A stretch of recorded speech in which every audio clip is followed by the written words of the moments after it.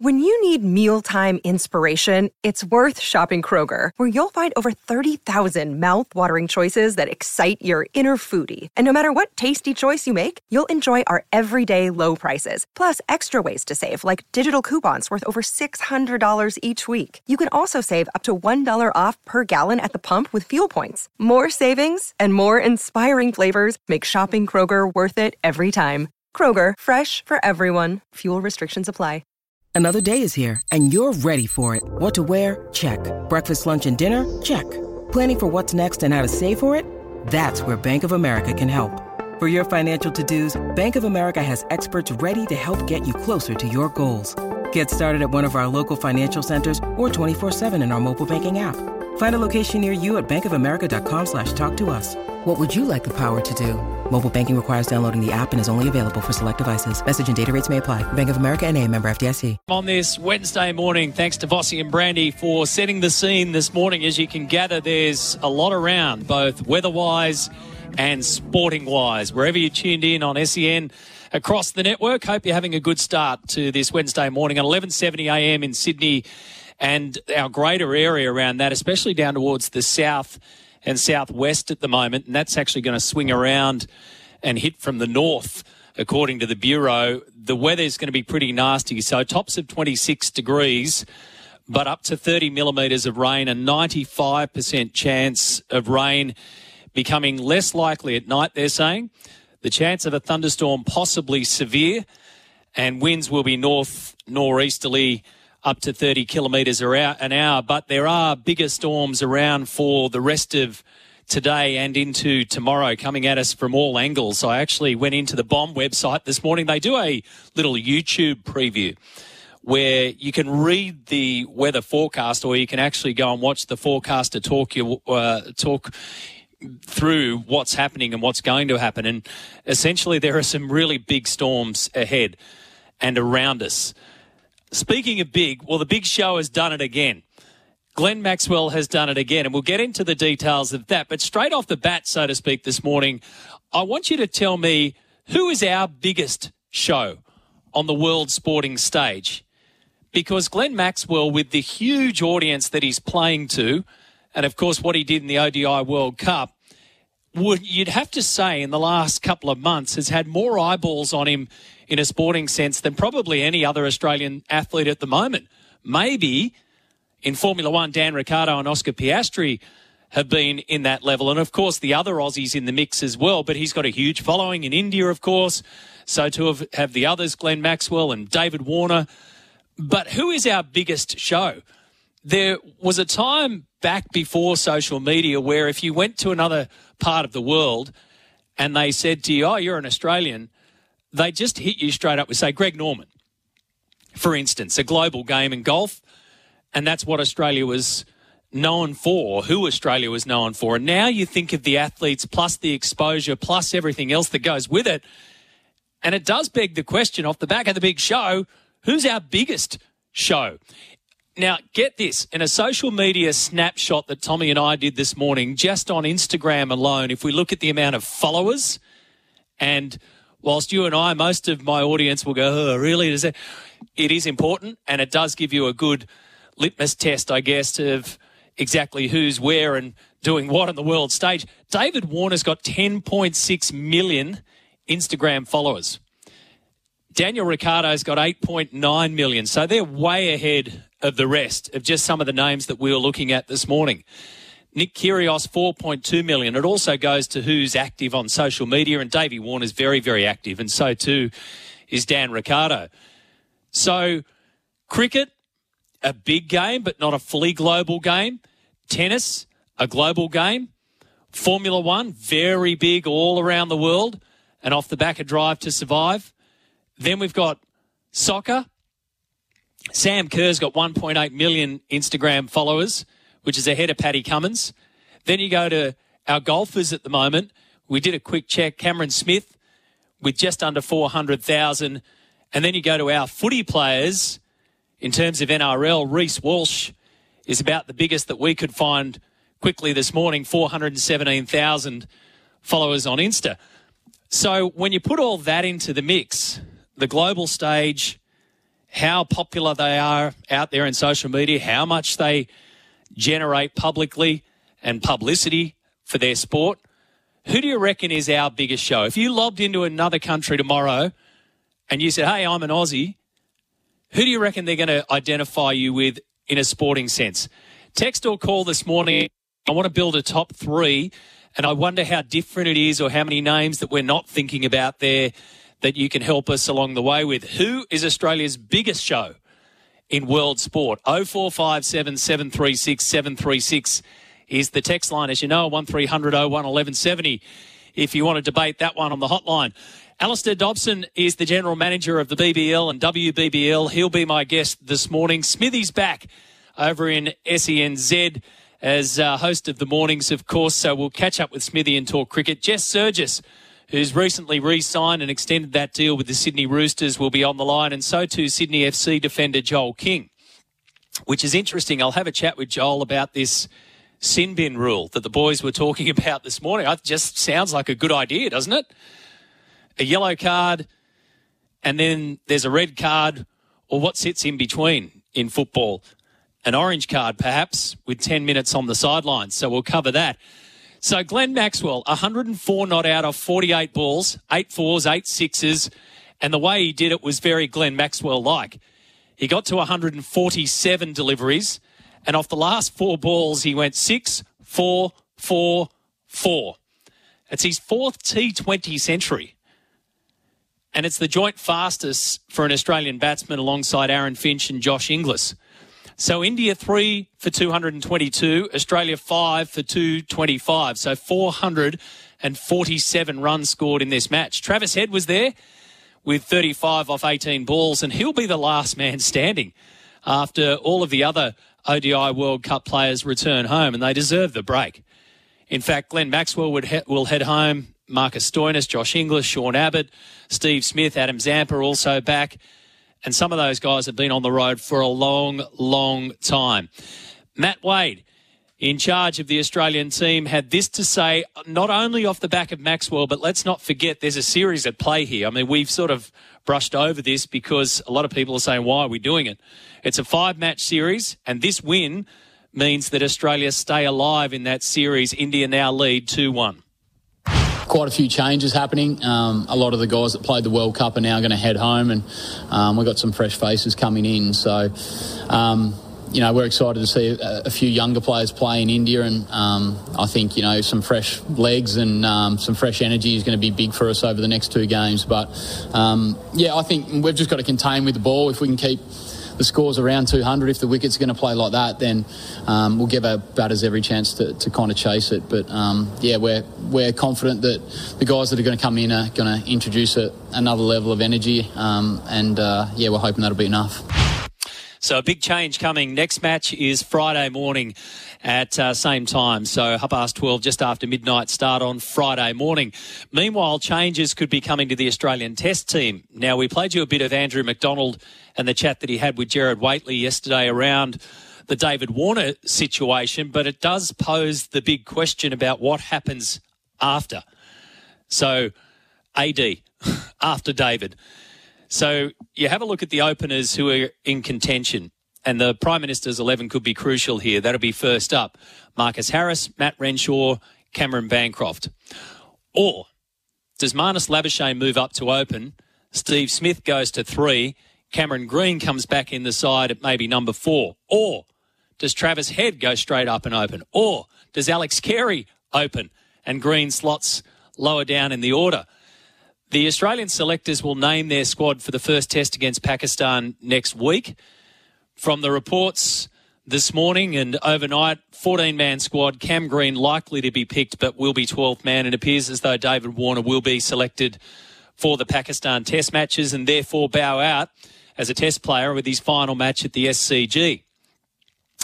So some questions here for Australia are quite interesting. The options are there for opener. But do they make a shift with an incumbent batsman, or do they look to a new start at the top once David Warner moves on? But it would be a new start with 3 players who've been there before in the test arena. Marcus Harris has played 14 tests. So too is Matt Renshaw, and Cam Bancroft played just the 10 tests before all that went down. But he's back. And then what to do with Cameron Green?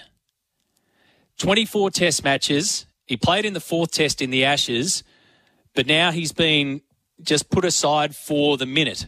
I mean, they call him a generational player, and you'll hear from Andrew McDonald in just a sec. Do they keep him waiting now that Mitch Marsh is re-established, or do they make room for him to return by shuffling the order around? He averages 34.9 batting at number 6 and 27 batting at number 7. Or do they throw a real curveball? We love a curveball on the show, and make Cameron Green a test opener. I don't think that's likely at the moment, but you can see that the options there are varied. And does it go to trying to get Cam Green back into the team sooner rather than later? Does it go to picking the best team, which is where they'll start? Does it go to one eye on what happens after David Warner departs the test team? Let's have a listen to Australian coach Andrew McDonald on that issue in particular around Cameron Green and his spot in the batting lineup. Here's Andrew McDonald talking to Gerard Whateley on SEN. What does Cam Green's future look like in the test team? Is it a matter of waiting for Mitch to finish, or could there be another spot that opens up over time? And look, he's batted 6 most of his test career, but he's been a fantastic number 4 for WA, and I think averages close to 50 in Shield cricket. So, there's always the idea that you can potentially shift the order to make room and put your best 6 batters, or what you see as your best 6 batters, in a certain order. And we've seen that in Australian cricket before. We've seen, I think David Boone went from 3 to opening. I think Justin Langer went from 3 to opening. Shane Watson went from 6 to opening, if I'm right. So there has been the ability to reshuffle and for that to be successful. But as I said, we'll pick the best 11 for that first test match in Perth. So I guess it'll come down to that. Is it a reshuffle, or is it a selection scenario that they're looking further down the track to try and bed in somebody? So that first test against Pakistan is in Perth, December 14, that will start. Before that, we've got the Prime Minister's 11 at Manuka Oval, December 6 through to 9. So next Wednesday down there in Canberra. So the Pakistan series, Perth, MCG, SCG. And all things being equal, the way that they're playing out, the SCG test will be Davey Warner's last for Australia. Then they go into the West Indies, and this is where they need to start thinking about those changes. The Windies at Adelaide, and then the Gabba as well. And Andrew McDonald just mentioned Sheffield Shield. Well, yesterday, New South Wales ended up 7 for 178 against Tasmania at the SCG. Ollie Davies is there, 58 not out. They were sent in to bat by Tassie, and it looks as though rain will play a part. Sam Constas with 10 on debut, and Lawrence Neil-Smith 5 for 44. But did you see Peter Handscomb refusing to walk in the match between Victoria and South Australia in Adelaide? So he was given out after a catch at third slip by South Australian skipper Jake Lehmann. Now, when he came in, Victoria were in all sorts. They were 2 for 4. While he was there, Will Pucovski got out. They were 3 for 21. Then Handscomb edges to the slips. He was given out. They celebrated. It was a sharp catch. He stood his ground. They showed the replays, but of course there's no DRS. But he was given out, and he stood his ground, and then the umpires eventually had to tell him to go. So he was saying that Lehmann had caught or taken the catch, and that he hadn't taken it cleanly, essentially. It was a tight one, but Handscomb was clearly given out, and the South Australian fielders clearly said it was out, and he didn't want to go. A bizarre situation. So then they were 4 for 29. He was gone for 7. They were 4 for 29, Victoria. And then Sam Harper comes in and hits 101 not out of 66 balls to bring them back to 5 for 187. Third fastest century in Shield history. His ton actually came off 64 deliveries. So some bizarre stuff happening in Sheffield Shield. In the WBBL last night, the Brisbane Heat knocked the Sydney Thunder out, so they won by 44 runs. That means that the Heat will go into tonight's challenger against the Perth Scorchers over there at the Wacker, and the Adelaide Strikers waiting in the wings. Rugby League, of course, as we told you yesterday, the deal between the Bulldogs and the Sharks and Connor Tracy. We can go through all of this again and get your thoughts on the Bulldogs signings, but the article that was written in tandem by Michael Karianis, David Riccio and Brent Reid. The opening paragraph, I reckon, has absolutely nailed this position and what's happening here. Canterbury's continued the NRL's biggest recruitment drive, and Cronulla has emerged as the new sleeping giant of the free agency market. So Canterbury continuing to just pick apart the signings list and add and add and add and extend and extend. And meanwhile, Cronulla over there just freeing up some space and freeing up some cap space to make sure that they've got the cash when other players appear on the market. And there are other players out there ready to appear on the market. So a really good summary in the first paragraph. The big drive continues at the Bulldogs, and the big sleeping giant is awakened at the Cronulla Sharks in terms of free agency. The Australian Open starts tomorrow at the Australian and the Lakes. Some really good pairings, but I wonder what the weather's going to do here to the Australian Open. Let's hope that it doesn't bother it. We've got the two courses at the Lakes tomorrow. Early will be Minwoo Lee, Cameron Smith and Rukuya Hoshino. So they'll get away really early, just after 7 o'clock. A little bit later, we'll have Mark Leishman and Cam Davis, and in between that, Minjee Lee and Steph Kyriakou, who we spoke to yesterday. Meanwhile, at the Australian, how's this for a first round pairing? At midday, Adrian Naronk, the defending champion, Adam Scott, the 2009 champion and runner-up last year, and Matt Jones, a two-time winner of the Australian Open and also a previous runner-up, all in the same group together. And at 12:22, Aaron Baddeley and Lucas Herbert will be part of a group. Remember, Aaron Baddeley won it as an amateur in 1999 and then backed up the year after as a professional. So he's a two-time Australian Masters champ. And I'll get your thoughts, too, around the reports this morning that Joseph Suaalii could make his Wallabies debut as soon as November next year. So once the deal with Rugby League finishes and the deal with Rugby Union starts, he may well be pitchforked into a game playing for Australia. Could be, maybe, if they decide to hand him that Wallabies jersey.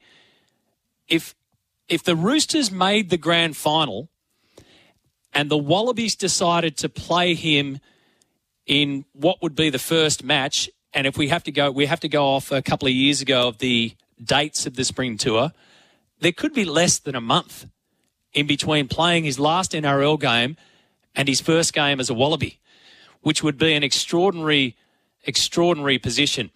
0457 736 736. So this morning, we want to know, who do you think is Australia's biggest show in world sport? World sport. It's got to be a global game. 1300 01 1170 is our open line number. Plenty of text coming through on 0457 736 736, and the makeup possibly of the Australian team after we wrap up the Pakistan series. After that series is done, the makeup of your Australian team at the top of the order once Davey Warner moves on. We've got all that in front of us right here on this Wednesday morning on SEN 1170 AM in Sydney, your home of sport. Welcome back on the text line. Ben Simmons says the Big G would have had a bigger social media following, although I'm not sure as an Aussie whether you'd want to be associated with him. Well, we did a quick check. So 7.5, and we're only going Insta, so we haven't gone plus Twitter, plus this, plus TikTok, all of that kind of stuff. It's just simple Instagram numbers on this one, but 7.5 million is absolutely massive. The biggest one that we could find this morning just on Insta is 10.6 million followers for David Warner. And it didn't surprise me that Daniel Ricciardo has a big number as well, 8.9. I mean, number one, he's playing essentially a global sport. Number two, he's very active in that space and is very attractive to that space. Matt says, I was at a New York Mets game in May. The Norwegian fellow sitting next to me said the Australian sportsman he knew of was Bozza, Mark Bosnich. So you've got yourself a Norwegian Bozza fan at a baseball game. I like it. I absolutely love it. In terms of the cricket situation, I don't see the point of reshuffling the order to fit in a kid that averages 35, especially when you have Cam Bancroft piling runs on in Shield, and we also have the best 3, 4, 5 in the world. This is the interesting part, because does it come to a reshuffle? Do they look at the scenario in terms of, and I've listened and read what Andrew McDonald has said about this, do they look at it as this is our opportunity to work Cameron Green back into the system? Because they've got him there long term. He's going to come back into that Australian Test team. So is it about reshuffling there? That'd play part of it, you'd think? Or is it about finding the best opener to replace David Warner once he moves on? And you're right, you've got other players there who are piling on the runs, and we've also got other players in their positions at the moment who arguably are the best in the world. So that's going to be the interesting scenario. Do they go for that reshuffle, or do they go for a pure selection? And the reshuffle might be part of the reason to blood. I was going to say blood, but he's already been blooded. But get Cameron Green back into that system, which is only a matter of time. Dan says it's got to be Renshaw. He's 5 years younger than the other two. And Matt Renshaw's been there, hasn't he? Good morning, Matty. Getting in early. Surely Sam Kerr is up there on the list of the Australians' biggest shows. Yes, biggest show in the world, biggest sporting show. Emma McKeon is the big show in Aussie sport. Well, yeah, Olympics, obviously, global sport, swimming, global sport. Emma McKeon, another one from Dasher in Matraville, says exactly the same thing. I don't know how active, Tommy, you might want to check those numbers. And by the way, we're not solely judging this on your Instas, but it is a good guideline. Don't forget, we're going to throw that out on our Twitter page as well. So on X, just search up Mornings with Matt White, and we'll put a poll on there to see your top three or another. At the moment, our top three options are Sam Kerr, Daniel Ricciardo, Nick Kyrgios. If you've got another option, you can comment on the poll for that one. But we're looking for Australia's biggest show at the moment in world sport. And I find it a really interesting debate if we do it under the frame of 2023 with social media and 24/7 coverage, and we can get every game of every sport right into our living rooms at all times, versus, say, 20, 30 years ago where we didn't have all of that, and we had somebody like Greg Norman, for instance, who was absolutely attached to Australia in so many ways. I mean, he was the Paul Hogan of sport for a while there. So it's a really different time. Absolutely understand that, and there is different criteria to judge it on, but we're starting to get the names that are popping up at the same stage. So Sam Kerr for sure, Nick Kyrgios for sure, Dan Ricciardo for sure, and others coming in as well. We'll head to the news. Alistair Dobson will join me. We'll talk BBL, see how they're going in terms of trying to keep international players into the men's BBL system, which starts very, very soon, and the WBBL into the final two matches of the tournament. Good morning to you, mate. Thanks for your time. Busy time too.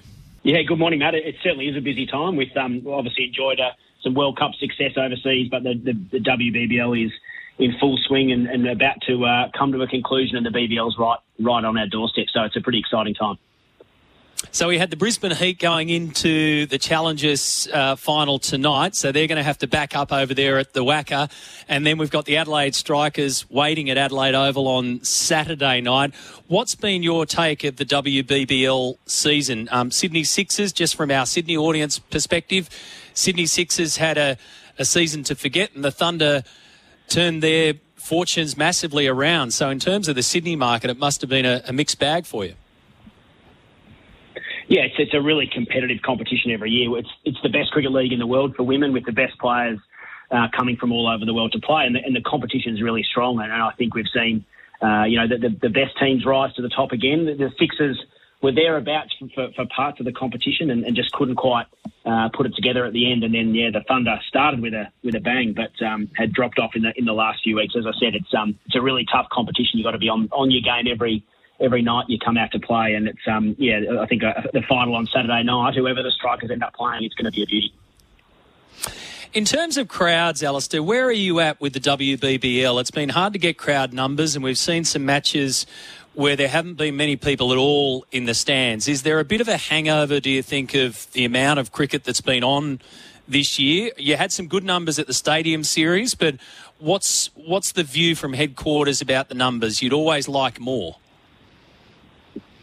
Yeah, I think crowds are one metric we look at alongside TV audiences and the sentiment of the players and the quality of the cricket. I think we're always chasing as many people come into our games as we can. What we know is when people come and see the WBBL, they just see how amazing it is and the quality of the cricket. And our crowds are up year on year, so that's a really exciting and positive trend for us. I think the Stadium Series games we played on the weekend just gone were, again, a good indication that when we put on big events that have the full bells and whistles of a Big Bash experience, people love to come along and watch it. I think we work closely with our clubs on building crowds. There are games played during the week. It's the nature of the WBBL or the Big Bash broadly that we don't just confine games to weekends. So when we're playing games midweek, there's always a different challenge and a different proposition. But by and large, we're pretty optimistic and confident of our crowds this year. Is there any way, or is there any thought process around WBBL plus BBL being in the same space in the calendar? I mean, I just cannot comprehend the way that you managed to deal with your calendar spaces, because the world of cricket is jam-packed. I mean, you're tripping over it yourself. So is that separation to you important, to have the women's BBL and the men's BBL separate, or is it a nature of the beast of the scheduling around world cricket? Yeah, it is important that they're separate. I think the first 4 years of the WBBL that was actually aligned to the men's competition played throughout December and January, and it was WBBL 05, obviously completing 09 at the moment, 05 that we separated the competition. That was a strategic move to be able to create some clean air for the WBBL to thrive and play in prime time and own a big chunk of the cricket calendar outright. I think when you're playing throughout December and January, obviously there's a lot of other cricket happening around Australia, whether that's test matches and men's BBL. So to be able to place the WBBL in its own window, in its own right, and be able to focus on that, whether that's TV, marketing, promotion, and bringing our fans along, it's a very strategic move for us. I think, obviously, the challenge is trying to bring people into the Big Bash environment a little bit earlier than perhaps they have historically. So it's a strategic move, one we think is the right one, but obviously it comes with ongoing work and effort to drive the crowds there.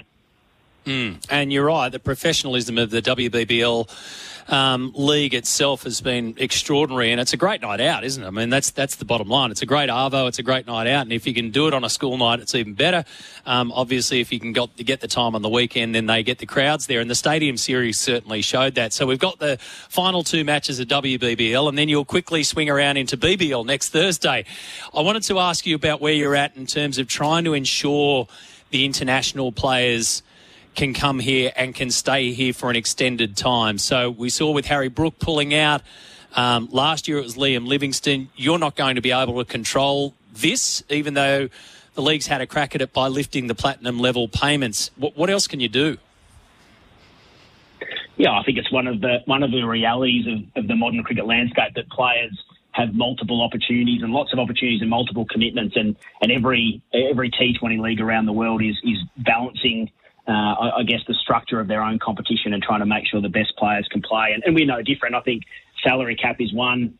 We obviously, players love coming and playing in Australia and playing in the best venues and on the best wickets in really good cricket. I think for us it's about making sure the experience continues to be as good as it can be alongside obviously competitive salaries. And then I think ultimately players are always going to choose their national commitments if that's where they're selected. No different to the Australian players in a Big Bash season when they're called up for test duties, they're quick to jump in, obviously, at that opportunity. So it's an ongoing challenge. It's one that every league faces, and I think for us it's about also making sure that the local heroes we saw last year in the BBL final in Perth, there's actually two local heroes that won the game for the Scorchers. So having the best players from around the world is one part of it, but making sure and bringing and building up heroes from our own backyard is equally what the Big Bash is known for. And I saw in the last couple of days that Steve Smith is going to commit to Sydney Sixers when he can. The lessons that were learned over last season, especially with somebody like Stephen Smith and the way that he performed, which was fantastic. I guess behind the scenes there was a lot of headaches around that, just by nature of the way that it panned out. Not bad headaches, but ones that you had to solve, and were clearly worth the pain? Is that the way that you viewed it, and you'll try and get players like Stephen Smith and like Marnus Labuschagne and get them back into as much BBL as you can?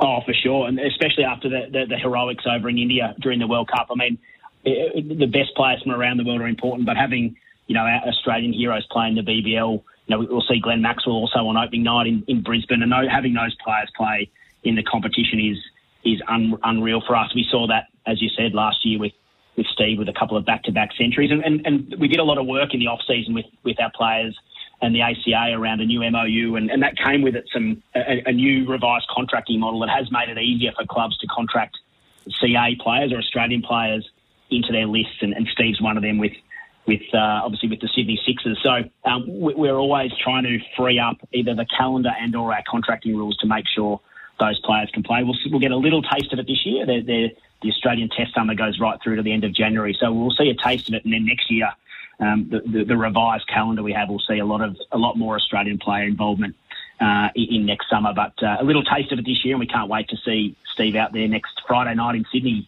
against the Renegades.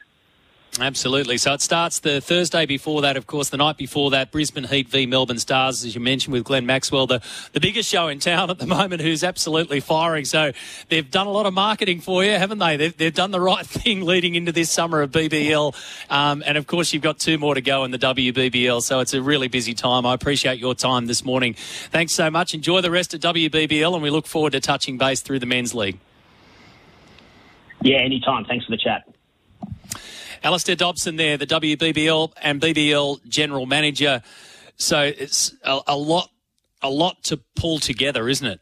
I don't envy the task there, and they do it well. There are so many moving parts in the world of cricket, and you just take a look at what they had to try and do with those salary cap, like they say, with the Memorandum of Understanding, so the deal with the Cricket Australia players, trying to get these players integrated into the BBL as much as they can. They're the big stars of the show, quite literally, and they are doing a lot of the marketing by going out there and winning everything in front of them. So in WBBL terms, we've got the Brisbane Heat backing up tonight after their win over the Sydney Thunder, so they'll take on the Perth Scorchers. That's the challenger. The WACA looked a little bit ordinary around the square last night as well. And then we've got the final at the Adelaide Oval, which will always look great. The Adelaide Strikers against the winner of tonight's Perth v Brisbane match. We will take a break. 0457 736 736 is the text line. Your texts and calls coming up after this. Welcome back. Keep your thoughts coming on our text line this morning. So the Bulldogs scenario, as I mentioned, Canterbury, as Michael Carianis, David Riccio and Brent Reid put it perfectly, continue their biggest recruitment drive, or the game's biggest recruitment drive, while Cronulla continue to emerge as the new sleeping giant of the free agency market. So on the Canterbury side, Connor Tracy, 3-year deal with the Bulldogs until the end of 2026, and it's a swap with junior Michael Gabriel, who will now head to the Sharks. So in terms of the signings for 2024 and beyond, Stephen Crichton until the end of 2027, Josh Curran until the end of 2025. Same for Drew Hutchison, Kurt Mann, Jamin Salmon, Blake Taaffe. Now Connor Tracy until the end of 2026. Jake Turpin, Bronson Sherry and Poasa Famasili until the end of 2025. All of those 3 until the end of 2025. So I want to know from Doggies fans, are you a fan of this recruitment drive? I mean, I can't imagine too many would be saying no. Yes, you can break down what players and what positions and all that kind of stuff. And do you think that these are the signings that will lift you from where you finished the season just gone, which was, 15th in the end? So is this the kind of signing recruitment drive that you think, and are they the kind of names that you think are exactly what you need? Because the recruitment drive's one thing, and then the players that you bring in and why you're bringing them in and all that kind of stuff. It's a very, very impressive lineup of players. So Dogs fans, let me know your thoughts around that now that we're starting to piece together this incredible list. And out of all of that, who do you reckon's the most important signing? I mean, you could argue, who's the biggest name in that signing, and Stephen Crichton sits on the top of the list, but who's the most important signing do you think, to the club and to your fortunes as well? Who's going to play the most important role in all of that and what they're building out there at the Bulldogs? We've been following the Jacob Saifiti signature, where it's going to land, and of course the Newcastle Knights emerged as again being where he will stay, and that's happened. So re-signed until the end of 2027. Jacob Saifiti, 142 matches. The Addin Fonua-Blake watch, AFB watch. We're probably going to have ourselves a little regular segment, day by day, where we see what's happening next. I mean, like I said yesterday, we're narrowed down to Sydney clubs, but News Corp's reporting this morning that there's going to be a tour over the Christmas period of the Bulldogs, the Tigers and the Dragons for Addin Fonua-Blake. The roadshow. Sell, sell, sell.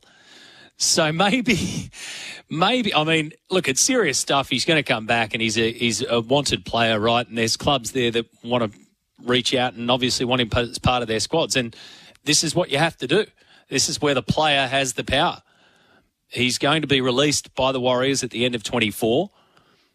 All things, again, being equal, he should still be hot property, but he can now start to tour around. So if you're a club who's interested in Addin Fonua-Blake, what's one thing you reckon that you could do to get him across the line? Because you can show the facilities here and you can show the facilities there and you can say this is what we're building here and this is our great coffee shop and these are the, all that kind of stuff. But is there something left field that you could do? Could you do a Benji Marshall a la Jerome Luai situation and just turn up at the house, with a bouquet of flowers or something? What could you do? Is there something else that you could offer? Has to be within the restraints of everything that we know about the NRL and the salary cap and third party and all that kind of stuff. But give me a left fielder. Your club wants to sign Addin Fonua-Blake. You've got exactly the same money as everyone else. You've got exactly the same hopes of a premiership and maybe the same facilities or thereabouts. What else can you do? What can you offer in your backyard? If you're the Dogs, if you're the Tigers, if you're the Dragons, if you're another Sydney club, let me know. Meanwhile, it's also being reported that Jerome Luai did meet with the Tigers yesterday. So there's a 4-year deal reportedly on the table worth in excess of $4.5 million for Luai as of late last week. So that's another one of those watch this space. And just on the scenario of Joseph Suaalii, so we can dig into the nuts and bolts of this, but the reports in the Herald this morning, Phil Waugh has confirmed that the Suaalii deal will go ahead. He said, we're committed to Joseph. He's coming in November and hopefully for the spring tour next year, so 2024. We need to deliver on what we say we're going to deliver on, and that's a big part of it, as in we said we're going to deliver somebody like Joseph Suaalii back to rugby union, and that's a big part of it. So he could make his Wallabies debut in their November tour of the UK and Ireland next year, with the bigger picture being the British and Irish Lions tour and then, of course, the World Cup. So a long-term deal. There was also talk, too, around Joe Schmidt being earmarked as the next Wallabies coach after an Argentinian newspaper reported that Michael Cheika wants to stay with the Pumas until the next World Cup in 2027. So he's going over to speak to them about all that. And I like Phil Waugh's response on this. He said, look, it could be anyone. The head coach is important, but actually the head coach's ability to attract the best talent in the coaching team and the management team. So a lot more to it from Phil Waugh.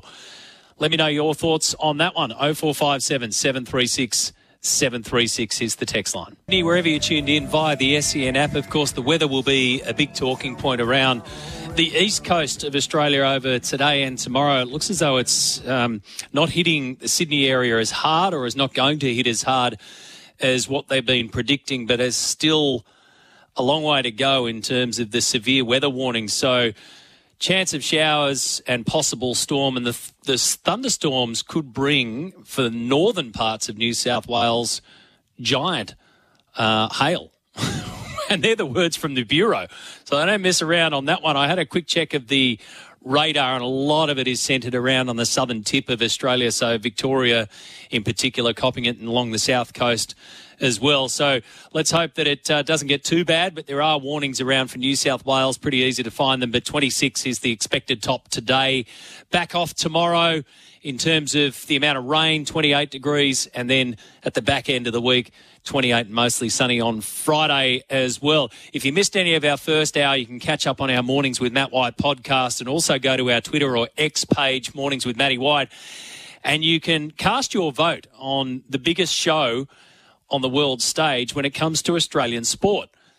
Used to be, I reckon, quite an easy or much more simpler process to decide, but these days with instant access to everything, everywhere, every minute, plus social media in the mix, we're starting to get a big bunch of names that perhaps we wouldn't think of. The Logan Warrior says, what about Ange Postecoglou? I mean, you think of the reach that he's got and the love affair that everyone's got with him, especially at Tottenham. Greg says every time Ange opens his mouth, the football world goes nuts. If it isn't Ange, then it should be. Yeah, didn't think of Ange Postecoglou in that scenario. Maybe a bit awkward, says Steve, but Josh Giddey is a standout, certainly on the international basketball and American basketball stage, and we all know what's going on there at the moment. But you're right, in terms of social media following, he's nowhere near, say, David Warner, who's got 10 million Insta followers. How would Casey Stoner rate, says Nathan? I would say at the moment, not highly. When he was at his peak, absolutely.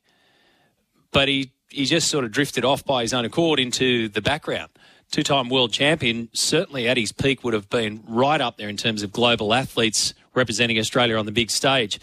The Ipswich Tiger and a few others have said Alexander Volkanovski will have to be there somewhere.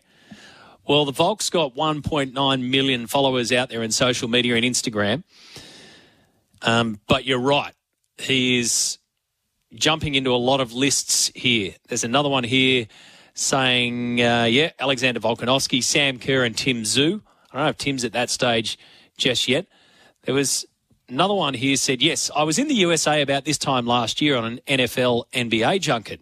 Every time a Yank realised I was Australian, they all wanted to talk about the Volk. And that's where we're trying to get to. So we can look at all of these metrics, all of the numbers, and we can say, oh, he's got this many followers and he's got that many followers, but nothing better than research on the ground. And what do they say when you say you're an Aussie? Well, in your case, it's about the Volk. Re the Dogs. The only thing you should be asking, says Paul, is how they signed 13 players and how no other CEO could not. Those questions have been abounding. They're putting together quite a list. Simon, the Pie Man. The Dogs can sign as many backs as they like. They're all very serviceable and are clearly there to add depth to the squad. However, with the extent of their forward pack consisting of Max King and Ryan Sutton, we ain't going anywhere. All we can do is have faith that Gus has a plan. I guess you can only sign what's available. Well, what about the question that I posed to you? Who's the most important signing here? Who's the most important piece of this puzzle that's coming together? It's not done with yet. But who do you think is the most important part? Scuba Steve goes straight to the top and goes away from the playing group and says, without doubt, Cameron Ciraldo will play the biggest part. His team selection will be crucial. And that's a good shout, Scuba Steve. I totally agree with that one. Matty, looking at the Bulldogs, it's good but not great. Too many utility players, not much depth up front. No more Pangai Jr., no more Luke Thompson, who did nothing anyway, he says, LOL, but I feel they need more in the forwards, which has been a recurring theme. No doubt about that. But again, like we say, it's a fairly impressive list, and they managed to get it all together. Now, on the Joseph Suaalii thing, just for argument's sake, we decided to have a little look-see at how it could play out next year. So we're going to play the assumption here that Joseph Suaalii finishes his rugby league contract with in the 2024 season, and then, of course, he'll be on the spring tour for the Wallabies to start his life in rugby union with his new employers, Rugby Australia. So here's how it could play out. And the one thing we haven't found, and listeners, you're the best, correct us if we're wrong, but we haven't found the dates for the spring tour yet. I don't think they've been locked in. But if we go back to the last spring tour that they did, course, it was a World Cup year just gone. So in 2022, Australia played its first match of the Spring Tour against Scotland on October the 30th. So let's just call it November, right? The start of November. If the Roosters made the grand final in 2024 and Joseph Suaalii is there, they would play their last game on the 6th of October 2024. So let's then say that the first Spring Tour game of the Wallabies is at the latest 1st of November, first week in November. So that's less than a month. If they missed the finals, the Roosters, his last game would be September 6th, so a month before. So it'd be 2 months in between transitioning from being a full-time rugby league player in the NRL to possibly representing the Wallabies. And then we were trying to think about, well, when did you play your last game of rugby union? Now, Joseph Suaalii is probably about the only one that can answer this unless someone else knows, but he graduated from King's College in 2021, but he did make his NRL debut that year as well. So at least 3 full years at the moment without playing rugby union at that kind of level. So it's quite extraordinary. I mean, he's an extraordinary talent, and this is how it works. They sign up these players, and they're not there to make up the numbers of Joseph Suaalii on $4 or $5 million in a deal. They're there to play for the Wallabies.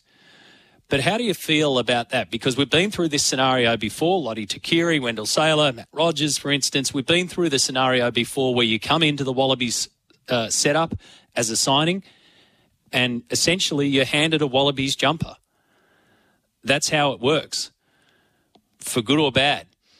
Quite incredible. 1300 01 1170 is the open line number. Gee, there's a lot going on in the world of cricket. A lot's been happening and a lot's still ahead of us. I'm pleased to say that Ian Smith is on the line from New Zealand. Smithy, it's great to have you back. I'm sure I'm not the first and won't be the last to say, gee, we love the commentary throughout the ODI World Cup, mate. What a trip it must have been for you on a professional sense and on a cricketing sense. Matty, thanks very much for your call too, by the way, and hello to all your listeners. It's a bit hard when you're 66 years of age to say it was the time of your lifetime, but to be fair, it was right up there. I did really, I jumped at the opportunity. I hadn't been there for 20 years, and I just was amazed at how India itself as a country had gone forward in that time, and in terms of travel, hotels, cricket grounds, facilities, etc.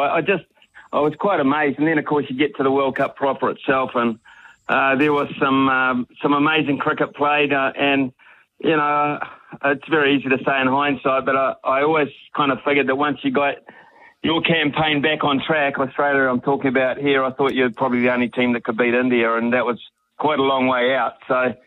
It was a hell of a time, to be honest. And you're mixing with former players, fellow commentators, etc., getting different perspectives. It flew by, actually. 50-odd days in India didn't used to fly by. It did this time. Yeah, exactly. I read your article that's on the SEN website, and I urge our listeners to do so because you pieced that together there, and you talk about the 53 days of being there, and the last person that you saw before you leave the country is a customs officer in immigration, and you stand there and talk cricket. I mean, that's not what you normally do at customs, mate. You normally get shoved all the way through or completely, just hurry up and get out of here. But that's the kind of country that you're in. But the experience that you had and what you saw in particular on an Australian sense. And you've made it clear there that you think that Australia were the only ones who could have knocked over India, and that's the way that it played out.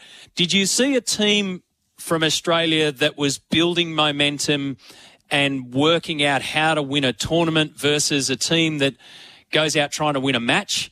Because it seemed to me as though they had the long game in mind the whole way throughout that one-day International World Cup. Yeah, I think you make a point, but I don't think you expected or anyone expected them to be 0-2 after the first two games. And I thought, I looked at them from the outside, and having commentated Australia for quite a period of time now, you pick up on body language, and the first two games they looked a bit flat. They looked a bit tired. They'd had a hell of a campaign going into it, and I was a bit worried from their point of view at that particular juncture of the competition, I thought this is a side that, although it's got a wealth of experience, it's got a number of players in there who know how to win World Cups. I wonder if they're up for it. I just wonder if they're up for it. And one of the great telling points is when you see a side in the field and you see them flat in the field, you see the body language and you see them dropping catches, and that's not the Australian way, but that was what it was in the first two games. I caught up with them for the first time in person when they were on show. Admittedly, it was against Sri Lanka, and it was at Lucknow, and Sri Lanka weren't playing that well, and I kind of sensed that was quite a big day for them because they normally would bully Sri Lanka in most days in a World Cup, and they did. They got their act together. They fielded like troopers, and unbelievably, it was David Warner that led it.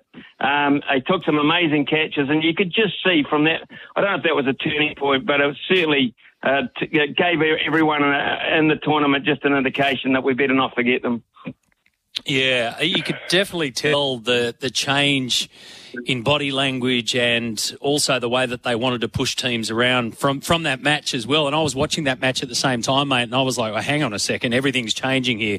They're being really aggressive on that. And then we get to the final. So did you also wonder if India, and this has been, you know, dissected at length, Smithy, did you wonder if India had played their grand final before they got to the grand final?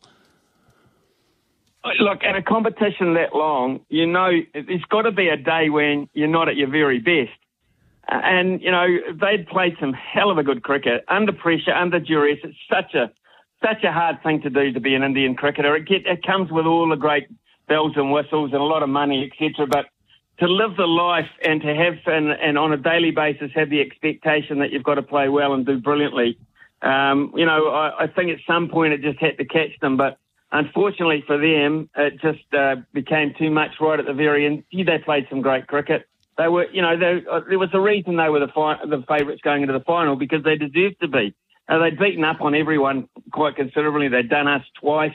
They beat you in the first game of the competition to get themselves up and running, and they really hadn't looked back. And the only problem that they had, they played so well at a number of key positions like 6 and 7 and 8 hadn't had to do any batting.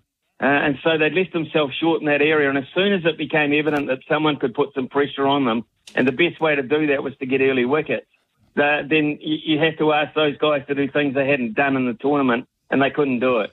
So Australia had a game plan, I think, which was very clever. I mean, most Australian sides, Matty, as you know, will bat first if they win a toss on a sunny day anywhere, let alone India. They'll bat first. They bowled first, which was a bit of a shock to a lot of people in the commentary box. Probably as a shock to India as well.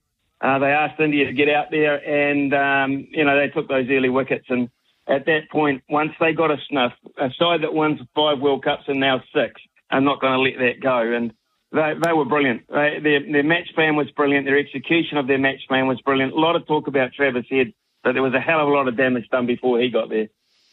You've seen some things in your cricketing time, mate, and your sporting time, but what about Glenn Maxwell? He's done it again overnight as well with another rapid-fire 100, and he's done it the way that Glenn Maxwell does it. But, I mean, how on earth do you, and you did it so well, but how on earth do you put it all into perspective, into words of what Glenn Maxwell is capable of and has now and has been and continues to deliver?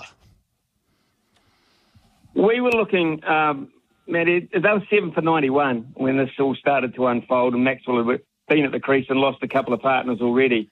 And this is Afghanistan, for goodness sake, in a World Cup.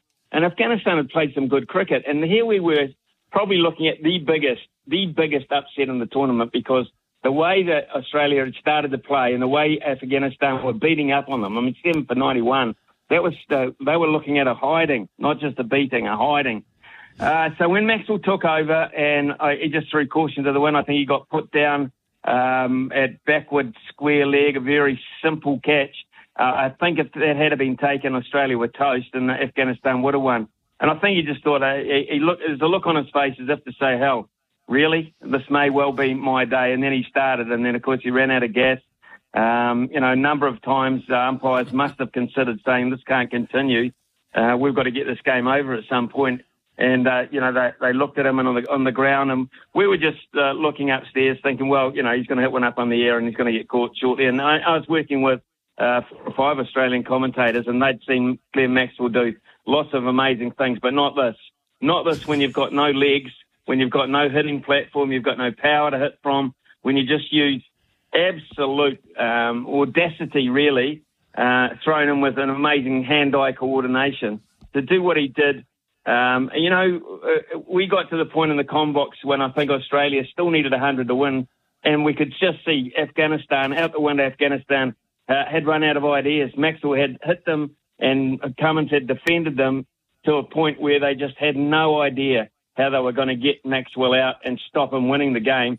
So at 100, with 100 to win, we thought Australia were favourites. They shouldn't have been, but they were, and he just continued to do it. And the fact that he won it with an amazing shot was of no great surprise. I mean, but to call it, to be there, watch it out the window, watch it unfold, was one of my great memories of cricket, I've got to say. It's awesome, mate. The hairs on the back of my neck are standing up just hearing you recap that. It's just one of those incredible moments. All that, Smithy, and the full-blown summer of cricket is yet to begin. Your mob are currently against Bangladesh, and Australia trying to work out what happens life after Davey Warner. But we'll park that and have a discussion on that a little bit later on. Wanted to say congratulations. Wanted to catch up with you and get your thoughts. And I'm glad that you're back home, mate, and we appreciate your time again this morning. Appreciate it, Matty, and I'll be a little bit closer than you think coming up, so I'm going to spend a bit of time with the SEN commentary team throughout the summer and a bit of time on Fox as well, so it won't have to be a high-priced, overseas-priced phone call anymore. We can almost do it domestically. Well, what is a domestic call worth these days? Bugger if I know. Good on you, mate. Thank you. Appreciate that. Cheers, Matty. All the best, mate. Ian Smith joining us there. sen.com.au. If you go to that website, pretty easy to find, but yeah, it's put into words in black and white there. The recap of the Indian experience, 53 days over there. They closed their lanes, experienced firsthand the importance of cricket to India. One heck of a sportsman. One heck of a commentator, one heck of a bloke too. So happy that he's part of the SEN family, and great to hear that he's going to be in our backyard. 0457 736 736. Couple of texts, Bulldog Trent, Kane on the Joseph Suaalii system. No matter what, his contract wouldn't expire until November 1st, so surely can't start with rugby until that happens. And Kane says, I can't see the Roosters playing ball to let him play or train for rugby as well. Yeah, well, Phil Wars said, we're going to hopefully have him there on that spring tour. So either or, it's pretty cutting it fine, isn't it? He's going to have his busy back end of 2024. We're back after this break. Welcome back. There's a little bit of weirdness going on in Formula One and the FIA. You'll remember Australia's Michael Massey, who was the race director in that fateful Abu Dhabi event and all the stuff that went on there. And Lewis Hamilton missed out on his 8th championship. Max Verstappen claimed that there was all sorts of dramas, and Michael Massey got bashed from pillar to post, quite literally. He's now been back in Australia for a while. I've known Michael for a long, long time, and I was there, in fact, at the race when he took over in Formula One, and then he turned it into his main job. But if you remember all the stuff that went on there, it was quite crazy. And now the FIA president, Mohammed bin Sulayem, has made these quotes this morning, which I saw early this morning. He said, I always apologise, but I can't apologise for something that was done before my time. He says, OK, I will do the apology, but I will bring Michael Massey back in again. Do you think that's right? The poor guy is a person who's been attacked and abused. Michael Massey went through hell. And if there is an opportunity that the FIA needs and Michael Massey is the right person, I will bring him. And then he goes on with some other weird quotes. But that's the first I've seen of the FIA, and perhaps it's a reflection of the kind of season that they had of just total dominance. The last thing they want in Formula One is complete dominance, and that's exactly what Red Bull and Max Verstappen have done. Whether or not, how does that play out with Michael Massey and all that kind of stuff? It's really, really interesting that his name's popped up again. and that the president is saying he's been through hell, which he has, and if there is an opportunity and Michael Massey's the right person, I'll bring him in. The only thing I can surmise out of all of that is that's exactly what they're thinking. And this is a good way to put it out there before they try and make any call around that. The other part is whether or not Michael Massey would want to go back into that Viper pit.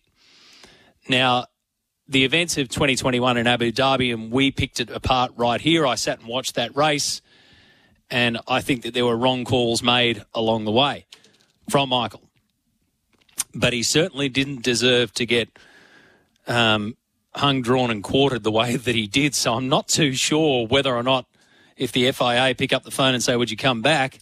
I'd hope he put a massive dollar figure on it and also say that I'm going to do it this way.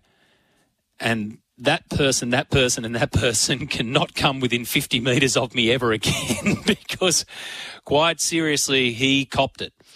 Right or wrong, in his professional decision that he made, and he made a decision, which is what he's paid to do, the personal attacks on Michael Massey were extraordinary. But a really interesting one to come out of Formula One. Let's put that in the watch this space category. Let's go to the news. His Big Red Sale is on right now with limited time offers on flights, cruises, holidays and tours. You can book now to save big. 1300 01 1170 is our open line. Give me a call if you want to continue our discussion on any of the matters in front of us this morning. And there are quite a few, but you'll have to hold the phone just a sec because I've got Sydney Roosters star Jess Surgis on the line who's given us some time this morning. G'day, Jess. Congratulations on the new deal. You'll be a Rooster until... well, at least until the end of 2027. That's a good signing. Yeah, absolutely. I might see the rest of my career out there, which I'm pretty happy. I'll be 30 by the time that rolls around, so I'll be an old chook by then. Quite literally an old chook. Did you think about this deal? In terms of the length of it, how did that play out, the 4-year part of it? Was it the club offering you that? Was it something that you wanted to look for, to try and lock down the next few years of your footballing life?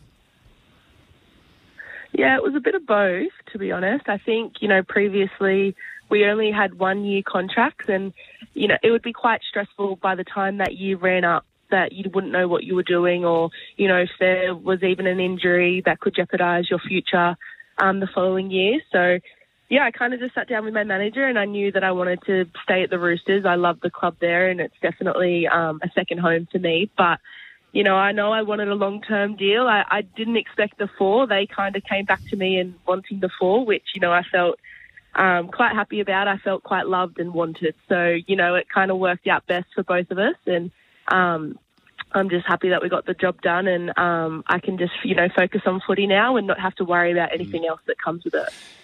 Which is cool. I mean, it's obviously cool and it's a credit to you and your relationship with the club and you've earned your stripes. There's absolutely no doubt about it. But it's interesting to think, Jess, isn't it? It wasn't that long ago when we were thinking about the CBA and the RLPA and everything that was going on and everything was in limbo.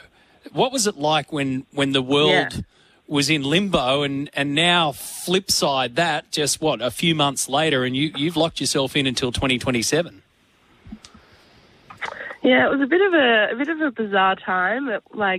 Obviously we had our girls talking to the RLPA daily and they were giving us all the information that we needed. But yeah, it was just a really bizarre time for us in the NRL and I just feel like, I think if us players didn't put our foot down and I guess really stand for what we wanted and what we deserved, I don't think any of this would be happening. So, I think it all worked out in the end, but, we're just very lucky that we have RLPA on our side and, can be the voice for us players. And, as I said, if it wasn't for all of us, standing our ground a little bit and knowing our worth, I don't think we'd be able to get the deals that we got done this year. And not only for myself, but, for other girls in different clubs as well. It's all worked out for everybody. So, we're very, very appreciative of that. Again, it's a reflection on what you girls have been doing. Taryn Aitken, they also announced her re-signing as well. So the Roosters locking in the squad. What about you? I understand, did you have surgery on a pinky toe? Yes, I did about 4 days ago now. So I'm a bit of cripple. I've got a plaster to my knee and on crutches. It's horrible. Hang on, you've got a plaster to your knee for a pinky? Yes, it's very dramatic. Oh, Everyone thinks I've broken my ankle, but it's just for a pinky toe. So they had to. It was a bit more dramatic than that. They had to take some bone out of my heel and connect it to my toe. Which made the plaster having to go up to my knee, so I couldn't walk and put pressure on it. So yeah, they've done me dirty, but it's only a couple of weeks with the crutches, so I'll be all right. Okay, so a couple of weeks with the crutches, and then what's the full recovery time like that? Because, we laugh about, it's only a pinky toe, but then when you go through the detail of what it is, I mean, it's quite dramatic surgery. So when will you be back out and ready to train again at least, or start to run and throw footies around? Yeah, well, I ended up getting to go to the gym yesterday, which was great for my head. I've been stuck in a bed for a few days and I can't keep still for too long. So, I can go to the gym now and do, I guess, all my upper body stuff. Hopefully I'll be able to swim in a couple of weeks just to get some fitness, but I'm still going to be in a moon boot for about 4 to 6 weeks just to still stabilise the joint down there. So I came back a bit too early at the start of the year when I first did the injury, and I've obviously made it worse. So my surgeon is taking full precaution this time and, really making sure I don't do any more damage to it. So I'm going to say another 4 to 6 weeks in the boot and then, hopefully running in about 8 weeks' time. So yeah, it's frustrating, but I guess we have the time off now to do all the little things right to get our bodies right for the next year, and that's what I've got to do. So just got to be smart with it, I guess. Yeah, football, it's the game that keeps on giving, isn't it? In a ouch, I feel it every morning sort of sense, and you're going through that. Just a couple of broader topics. Next season, we know will be in State of Origin, and you've represented at State of Origin level, 7 times for the Blues. Next season will be a 3-game series, an absolute no-brainer for that. So that must make you feel good about where the women's game in State of Origin is at, and a headline act. And also the expansion. So we had the new teams come in the season just gone. Where do you think that window sits at the moment from a player's perspective? I think, last year we were a bit nervous having all those new teams come in. We didn't really know what the competition was going to be like. We didn't know if it was going to be blowout scores or, I think for us as players, we really want our quality of our game to be great and every game to be, up there with the highest standard of footy. So we were a little bit nervous at the start and I didn't know how it was going to play out. We thought, the teams that have been around for the last 4 or 5 years that, they would really excel and be great because they've been in here the last however long. But I think it just shows how far our game has grown. And, I think it was a little bit rocky at the start. There was a lot of us, for example, we got beat by the Raiders and, that was a shock to the system. And I think that was a really wake-up call for everyone in our game that, these teams have come to play and they're not just here just to fill numbers. So, I think it was one of my favourite year actually, that I've played in the NRLW. And I think it's just because we had the longest season. We had, more time to get in a groove with our team and, really play the best standard of footy that we could. And, I love that every game that we played, we would get better and a bit more confident. And I think it showed by the back end that, you had the individual brilliance like Taryn putting in chips and chases for herself. But 4 games prior, I don't think she'd be doing that because she just want to play it safe. So, I think it's just we're going in such a great direction. And I know that, maybe next year or the year after when we do, add a couple more teams again, that it's just going to get better and better. And, the girls are going to get confident and, do little things like that, which is going to make our game even better. So, we're happy and we're really looking forward to a bigger and more expansion as well. So well said. The evolution's been wonderful and it's also been quick too, which is great, but you've got to be patient. So there's that incredible balance that seems to be working well. So we're going to let you relax throughout the off season, keep your feet up, so to speak, get yourself right, and then we'll touch base again when you get into the 2024 season. So good luck with the recovery. Thanks for your time this morning, Jess. No worries. Thank you so much. Jess Sergis joining us there. So, yeah, wow, that's some pretty heavy surgery just 4 days ago. 28 NRLW games, 10 for the Dragons, 18 for the Roosters now, a deal that goes out to 2027. How quickly it can turn around once those speed humps are out of the way, and in particular throughout the course of 2023, the speed hump was that collective bargaining agreement. Meanwhile, the Canberra Raiders in the NRL have re-signed Jamal Fogarty, so they have extended his deal for a further 2 seasons out until 2026. The final year of the new deal will be an option, so that last year of the new deal will be an option, but they've locked in Jamal Fogarty. Again, down in the nation's capital, 0457 736 736 is our text line. Hit us up, 1300 01 1170 is the open line. It's 18 minutes to 11 o'clock. How cool was Jess Surgis? We've had some terrific guests this morning. Jess, off the back of our chat with Ian Smith as well. Alistair Dobson from the WBBL and BBL along the way. So always great to get the input of those that are running the game, inside the game, commentating on the game, have played the game. I mean, we're very, very lucky here, and we hope you're enjoying it on 1300 01 1170, that open line number.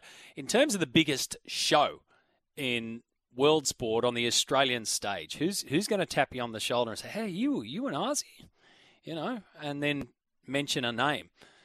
Because if you're in India or Pakistan, if you're in one of the cricketing nations, then surely it's got to be Paddy Cummins, Warner and Glenn Maxwell at the moment. No doubt about it, especially in India, you're looking at Maxi and David Warner. Ben Simmons says Jingles would have a decent online following, I would think. He's got 7.5 million Instagram followers, which is pretty damn handy. And believe me, they certainly do count when advertisers and marketers are looking at it. That they count. It's not the sum of the whole thing. It's just part of the story that they piece together. But they like that kind of stuff, the reach of these influencers, so to speak. The Reptile says, do you think that the Bulldogs might sign Tyrone Peachey? He's the only utility player left they haven't signed. My wife's family are all Bulldogs fans, and I'm telling you honestly, they're absolutely disgusted with the signings that they've done. Peachey's locked in for another year. So, who knows? Dan says, could you see a world in 2024 where Suoli'i goes early and turns up at Paris in August? So gets the Australian Sevens position and becomes an Olympian. That, Dan, I could see a world, but that world would be dependent on the Roosters saying, go with our blessing halfway through. And it appears as though that world isn't in existence at the moment. Good morning to my SEN family. This is the Daggy Dragon. I've been away for a while and I haven't kept up on the rugby league.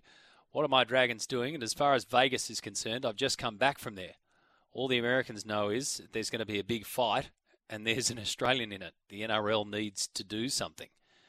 Ooh, okay. Well, I'm not sure we know that the marketing campaign and the advertising campaign is up and running. No helmets, no pads, no fear.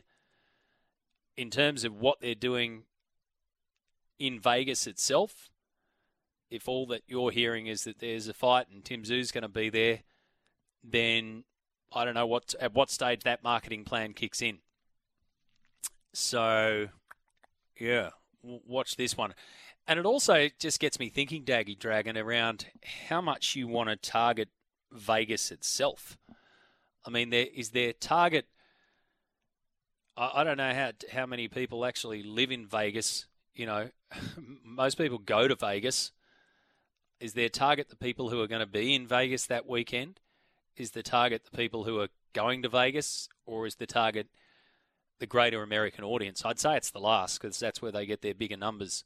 And obviously they want to see if people are in town, you come and see it and make it a big show. But you're saying that basically boxing's the headline act for those that are on the ground there. Thank you for that. In terms of the Dragons, signed Tom Eisenhuth on a 1-year deal, but in the market for pretty much everyone. And Fanua Blake, Joey Manu, Tom Dearden. So Shane Flanagan's made no secret of the fact that you pop up on the radar, we're going to look at you. And I like it. If that's my team, that's what I want my head coach to be saying, or the CEO. Aaron says, my concern with the words of wisdom from Andrew McDonald re Cameron Green and his return was the lack of emphasis on form of current players in the team, i.e. waiting for when Marsh finishes. This to me gives certainty over a position, not players competing for positions. Your thoughts? I hear what you're saying on that, and there is definitely some certainty, but what they operate, Aaron, my thoughts on this are that what they operate is there's a period of certainty around the form that you're in and what you've been delivering. Otherwise, how do you know when to keep a player or move a player? So at the moment, there's a period of certainty around Mitchell Marsh. There's no doubt about it. And there's also a period of certainty long-term for Cameron Green. So I see what you're saying. You know, in a perfect world, you'd throw them both out there and both in the nets and you'd say, righto, show me who gets the spot. So the default position would be what's our best 11? And then the position after that is who makes up the best combination within that 11, and then a longer term as well. So there's no point having a longer term view on, say, a Mitchell Marsh versus a Cameron Green, given the age discrepancy. So the long play is always going to be on Cam Green in this one. But you raise a really good point, Aaron, a really good point around that players competing for positions. It's an interesting one. How much can you compete in the nets, for instance? How much can Cameron Green show that he's ready to go if he's not getting a start? So that's the balance that selectors have, and that's the balance that captains have, and that's the balance that coaches have. And it's not easy, but there's also long-term, short-term plays in that as well. Not to mention the world's busiest cricket schedule. They have to take that into account. As much as it does your brain in, the loads and all that kind of stuff does have to be taken into account, especially at that level. 6.5 minutes to 11 o'clock. Welcome back. Our final hour of the program. Got some more NRL transfer news to deliver. Some news coming through from the NBA as well. And the Australian Open Golf starts tomorrow at the Australian and the Lakes. I'll run you through some of the early pairings on that one, even though they will go out in threes. But there's some very, very good groups to follow early on at both the Australian and the Lakes, in fact. But the North Queensland Cowboys have now re-signed Zach Laybutt. So 21-year-old who came out of nowhere throughout the season, outside of the top 30, in fact, to make his NRL debut. So they have agreed to a one-year contract extension. He's a PNG international, which runs through to the end of 2025. 4 games in his maiden NRL season, 2 tries in that round 26 win over the Dolphins, and he's the brother of Kyle. Zach grew up in Bundaberg before relocating to North Queensland, where he joined the Cowboys Young Guns in 2021.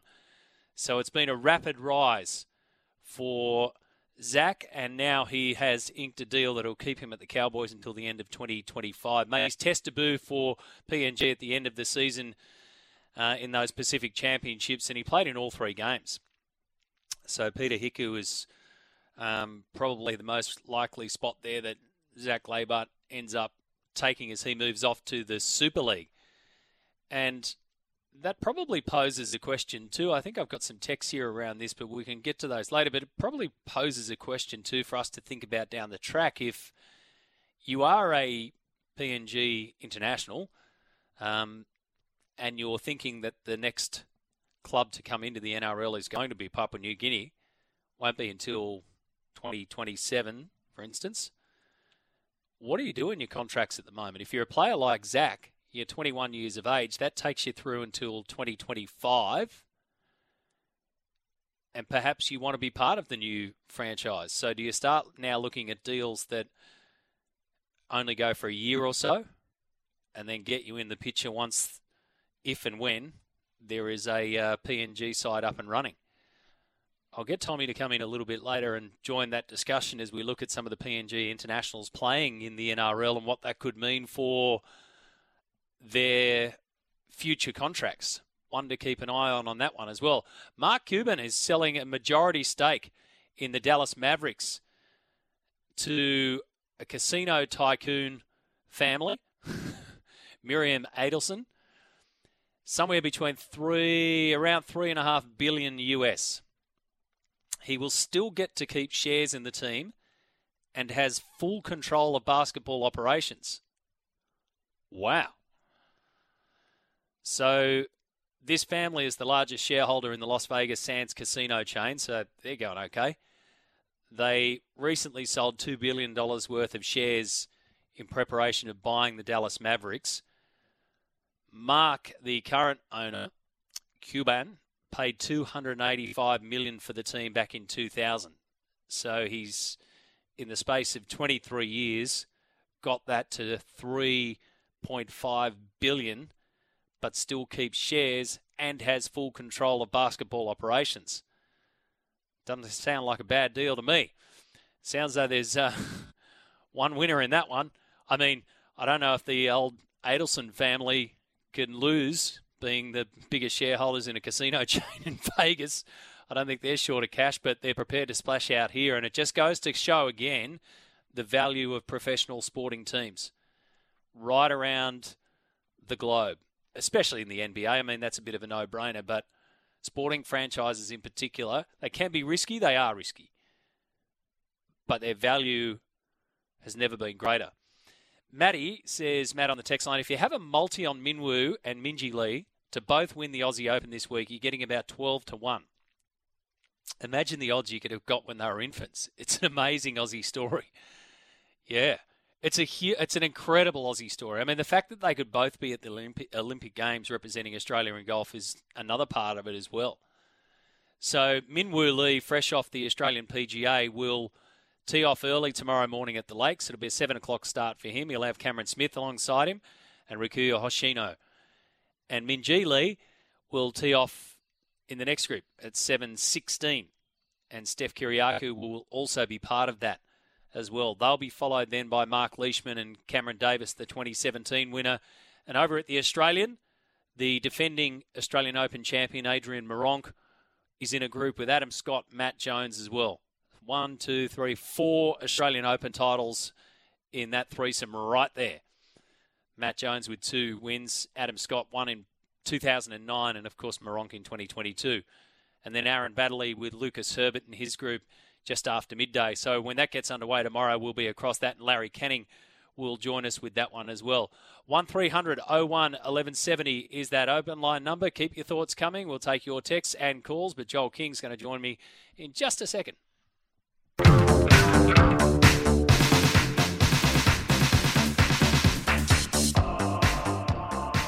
Another big night on Saturday night for Sydney FC. Perth Glory in town at Allianz Stadium. Of course, Sydney coming off that loss to the Western Sydney Wanderers. On the line, I've got Joel King from Sydney FC who joins us this morning. G'day, Joel. Hey, Matt. How are you? Thanks, mate. Good, thanks. Great to have your company on the program, mate. How are things at Sydney FC? It's been a weird old start to the season. So much change with Ufi Tale that we've spoken about as well, but the reflection after that loss to the Wanderers. Yeah, it's been pretty tough. Obviously, having the defeat against Wanderers isn't good, but I think Ufi's done well to bring us in straight away and then keep our heads.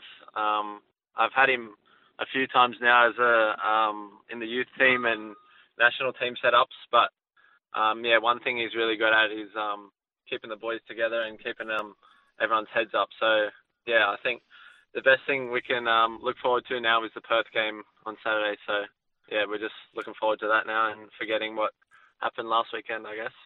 I guess you constantly get asked, and I've asked this question of your teammates as well, you know, with the change of philosophies, but your current coach has been there for a while anyway, so it's not as though you tip the entire bucket upside down. Is it more a matter of waiting for things to click again?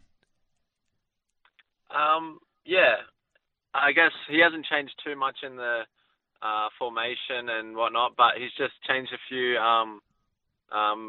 rotations and positional things that we could have adjusted. So it hasn't been too much of a change, but yeah, I think just the intensity as well has picked up a lot. So I think the way we want to play is very intense, and I think we're still just adjusting to that.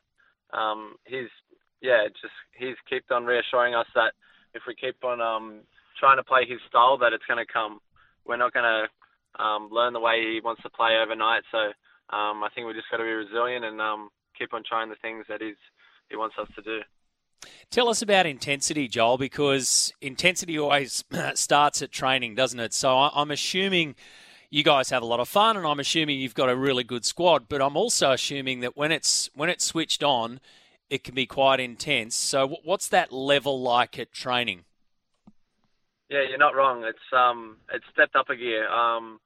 We used to have 2-day lead-ins, so train game day -1 and game day -2. Now we've got 4-day lead-ins. So it has jumped up a gear, and we're training a lot harder, but I think it's obviously for the better. And the boys are sore at the moment, but slow and steady we will get adjusted to the load, and then I think we'll be one of the fittest teams in the league. So I think that's the way he wants us to play. So I can't wait for us to really be in tune and clicking together. So I think it's going to be a good season, even though we've had a few rough games at the start. Because there's that physical intensity, Joel, isn't there? And then there's that mental one. So I guess you're exhausted by the time you get all through that. What have you guys been doing to relax and take the focus off football? I think everyone's different. Obviously, we have a day off and a recovery day at the start of the week. But, I think everyone is different. When they leave the training field, some people play golf, some people go home and spend time with their kids and whatnot. I think that's the thing. You find how to turn off and relax, and then when you come into training, you work your butt off. Yours has been an extraordinary story. When you think about the last couple of years in particular, do you still scratch your head? I mean, the call that you got when you're over there at OB in the Danish league from Graham Arnold, then the call that you make to your parents at 4 a.m. in the morning back here to say, I'm now part of the Socceroos squad. The photo that I've seen that you had with Lionel Messi after that loss to Argentina. Have you stopped for a minute, Joel, and gone, hang on a second, this has been wicked? A few times. Obviously, I've had a few crazy experiences in the last year or so. So, it's not easy to forget them sort of opportunities that I've had. So, I'm just grateful that I've been given the opportunity to experience those things, and I just try to use those experiences to work on my game and improve, I guess. Just a quick one. This news came through this morning, so it's all still kind of raw, and we're trying to pick our way through it. But there's talk that the International Football Association board, the board has recommended that they start trialling sin bins. So essentially not a yellow card. You would get a yellow card, and it's not a red card, but it's kind of like an orange card where you get a yellow card plus you'd spend 10 minutes on the sidelines. Has that ever happened through... I mean, they've done grassroots testing. Has that scenario ever popped up in anywhere that you've played, and what's your initial reaction to it? I've not heard of that before. I think I've seen it online that they were trialling it, but never in my career that I've played a game that's happened. I think I can see the sense in that, but I think we're just going to have to, if it happens, then we'll see how it goes. I think it's a bit like VAR. Obviously, some people love it, some people hate it, but I think when I hear it, it just sounds like rugby league, and so I don't know. I guess we'll just have to wait and see, and see how it goes. I reckon you take on that spot on, mate. It's like VAR. It's some will like it, some will hate it. Either way, it'll get people talking if it does come in. So we'll watch this space. Good to catch up with you this morning, mate. Appreciate your time, and best of luck on Saturday night against the Glory. No worries. Thanks for having me, Matt. Appreciate it. Lakemba Dragon on our text line says, regarding your chat with Jess Sergis a little bit earlier, and you can catch up with that on the podcast, it's been very noticeable over the past few years, a lot more young girls doing league training and clinics, even dads taking their daughters down to the Oval. The women's game, definitely the greatest area for growth of the game. I'd 100% agree, Lakemba Dragon. Now, throughout the course of this season, on the regular roundup with Matty Johns on a Monday morning right here on this program, they've been Matty's words especially, that when we look at expansion, perhaps we look at the women's side of the game. So if we're thinking about, okay, do we take a second team into New Zealand, for instance, which to me is probably the way to go. I think they're clearly going to go another way initially, but wouldn't that be perfect to expand the women's game over there along the way and use that growth area of the game? Because I think you are spot on. It's absolutely noticeable. And with players like Jess leading the way and every other player that's been forging the path, well, the path's right here now. And it's reflected in the fact that she can sign a contract now until the end of 2027, have some security there, really good security there, as a professional football player. So the money will continue to grow, we know that. And what players like Jess and Co are earning right now, the players of the future will be earning more. But the growth part of the game is, you are spot on, Lakemba Dragon, right there in front of us in the NRLW, and they're working hard at it across the board. Thank you for that one. Is the NRL in Vegas clashing with the USA Sevens, which is an established fixture and oversight, or is it intended? I think that was just the date that they ended up finding. I don't know if it was intended or an oversight. It was just the date that they ended up with. I don't know how you sort of, you have to backtrack and try and work out how you're going to squeeze everything in. In Sheffield Shield, really interesting what's happening at the SCG. So remember, started yesterday, New South Wales v Tasmania. New South Wales were sent into bat and I think they were about 7 for when they started the day. Have now been bowled out for 224. Ollie Davies remained not out, 81 off 115 balls. Moses Enriquez, the skipper, was dismissed for 54. So they were the only two that got into any meaningful figures, really. Jason Sangha with 19, the other top scorer, and Sam Constance on debut yesterday with 10. But the performance of Ollie Davies is a standout. In a total of 224, he knocked 81 of those and remained not out at the crease.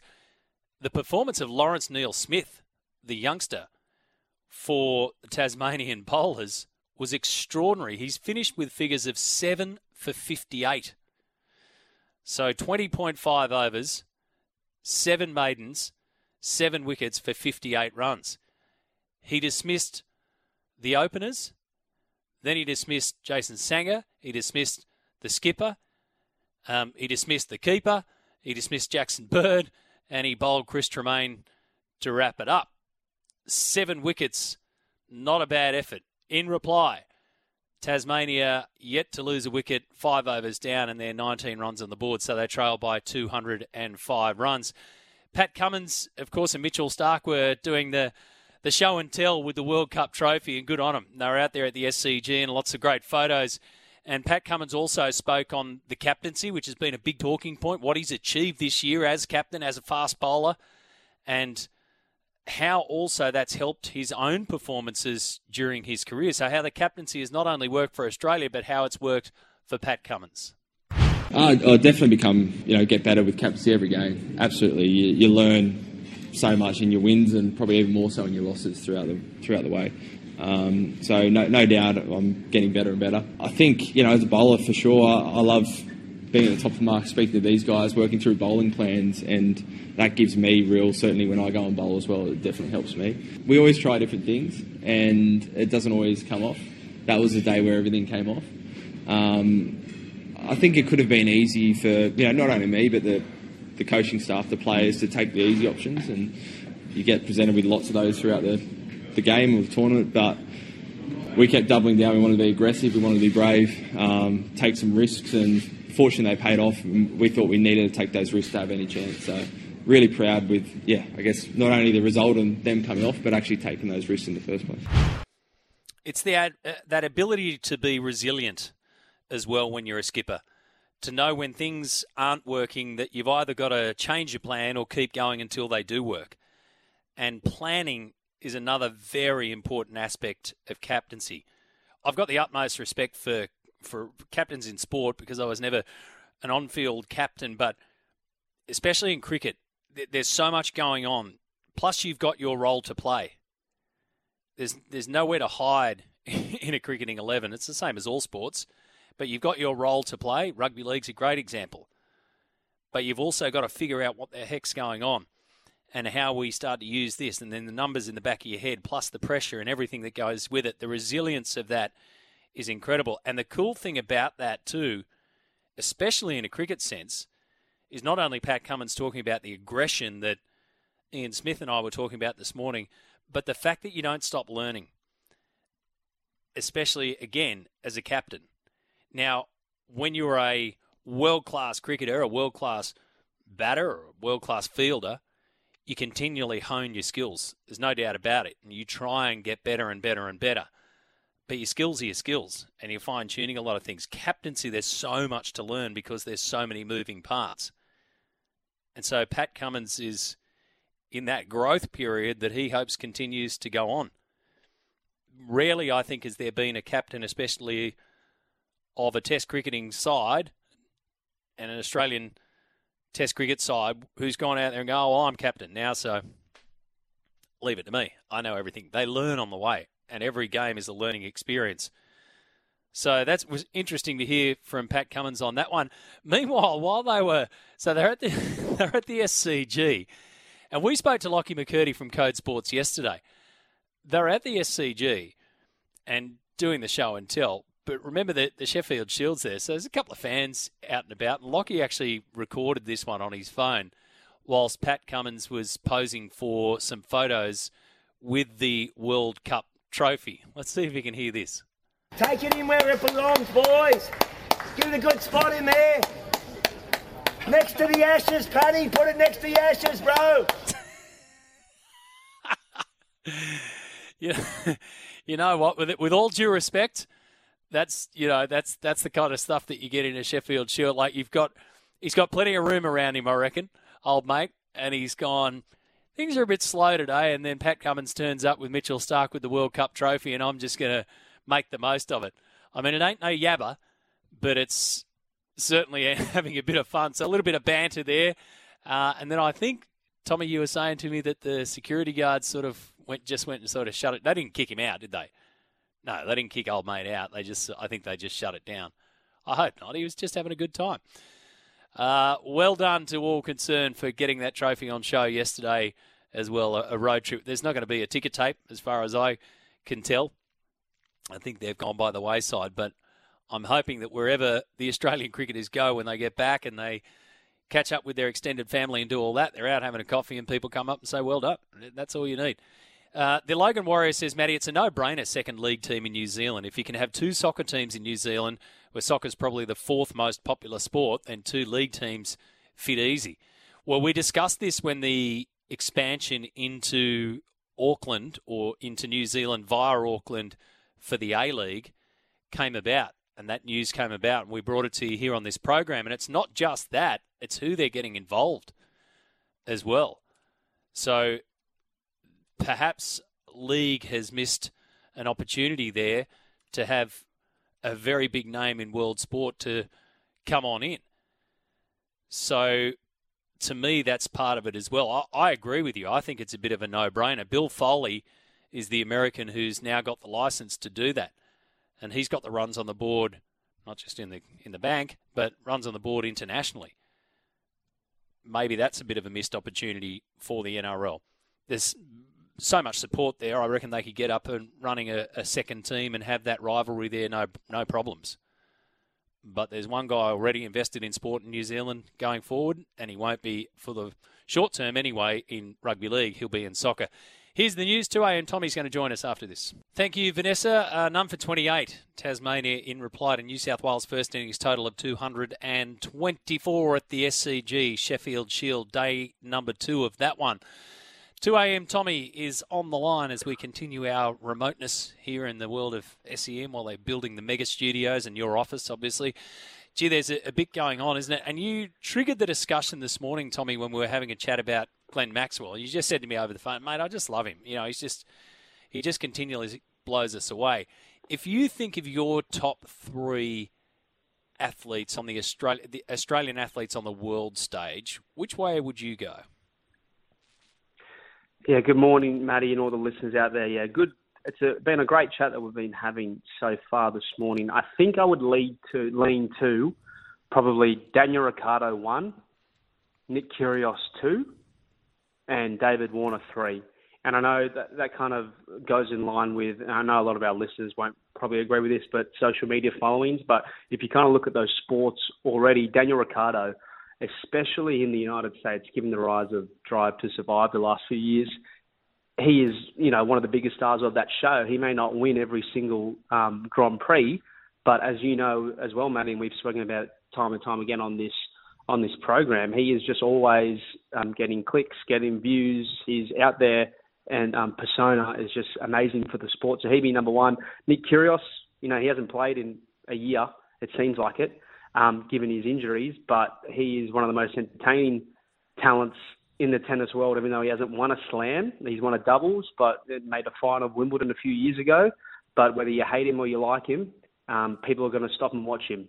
And that's what Nick Kyrgios does best. He gets the eyeballs on the sport. And then David Warner, again, similar to Nick Kyrgios, he's very divisive, whether you love him or whether you hate him. And he's grown a massive, massive following in India over the last few years. And he was kind of one of the players that catapulted short-form cricket, especially T20 cricket, into its popularity since its birth. Him, along with, I think, probably guys like Chris Gayle and some other West Indies players, really paved the way for the growth in T20, and I think he's reaping those rewards now. So I think it would be Daniel Ricciardo, Nick Kyrgios, and David Warner. However you want to rank them, that would be my top three.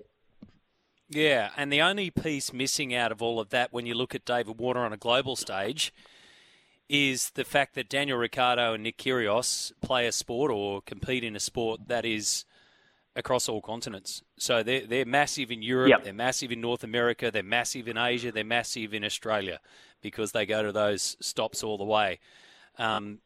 Cricket doesn't. So the biggest piece missing out of that obviously is North America in particular. So it's really, really interesting how that would play out versus a Sam Kerr. And it is an interesting exercise because you have to try and attach some numbers to it because the numbers will guide us. But to me, this is a boots on the ground kind of research project. It's like we need to spread a whole bunch of Aussies out across the world and just say, who's saying what to you in the coffee shop down there? Who's saying what when they hear your voice in a lift and they go, you're an Australian and they're a sport lover? That's where you get the real answer. Yeah, and I think an important note with that, Matty, is when you mentioned Nick Kyrgios and Daniel Ricciardo. Daniel Ricciardo, I know it's kind of two-person tandem in F1, in Formula One, but you look at tennis, you even look at golf back in the day, like you said, Greg Norman, they're individual sports, whereas David Warner is a star, but he's in a team. Nick Kyrgios is a star, he's on his own team. He is the leader in every single sense of the way, whereas David Warner's got to compete with the likes of Steve Smith, Glenn Maxwell, Pat Cummins, Mitchell Stark on any given day or night when he's playing against India, England, South Africa, whoever. Whereas Daniel Ricciardo, I know he's got his teammates in F1, but you're still kind of, if you win, you win. You know what I mean? If Nick Kyrgios wins, Nick Kyrgios wins. Yeah. 100%. You're on your own. And then the golfers in the mix of that as well. I mean, Cameron Smith's, let's forget about what happened at the Australian PGA. Cameron Smith doesn't have as many social media followers by a long shot, but he plays in every corner of the globe as well. And then there's the live factor, which would, whilst a lot of people say it's, taking him off the radar of the main tour, which it has, still puts him back in the headlines as well. Really, really interesting chat. We've also seen a fair bit of news around in rugby league. I mean, it's well and truly the off-season, we know that, but clubs are starting to build their rosters and sign people and more so extend people along the way. And I like what the boys said in the paper this morning. Canterbury's continued their big recruitment drive. Cronulla emerging as the new sleeping giant of the free agency market. So there's a bit of yin-yang here. Yeah, look, I agree with that, Matty. But however, I want to pour, and some of our listeners have said this to the same extent this morning, but I want to pour some cold water on what Canterbury's doing so far. I really don't understand kind of their strategy in terms of their recruitment. In my opinion, they're just throwing at the wall and seeing what sticks.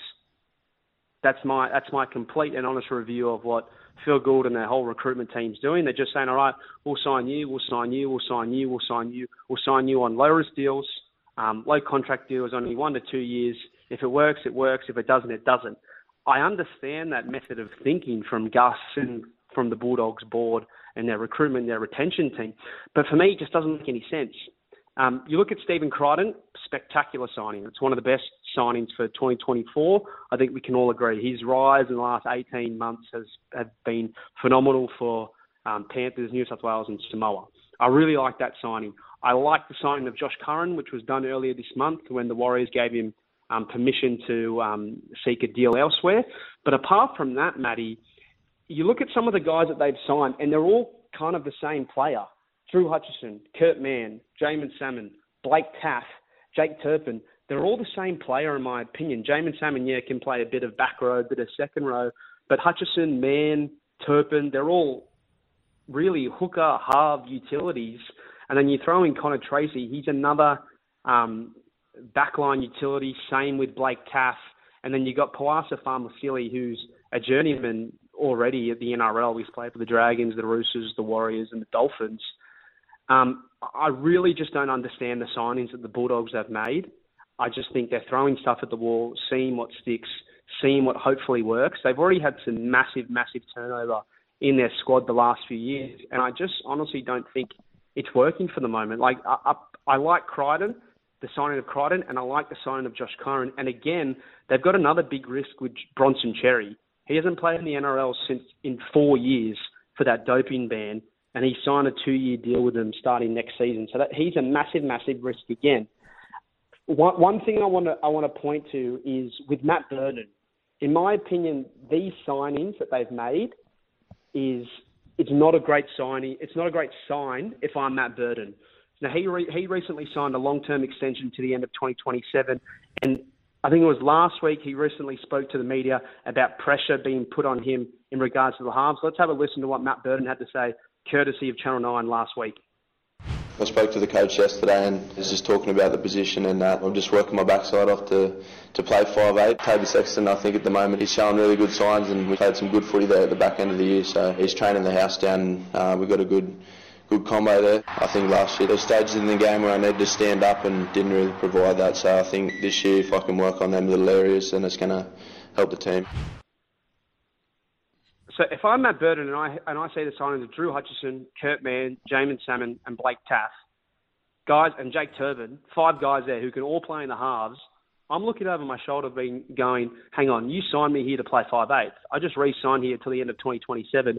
Why are you signing all these halves utilities? Are you trying to tell me something? We've had all these reports the last month saying they could potentially move Matt Burton into the centres.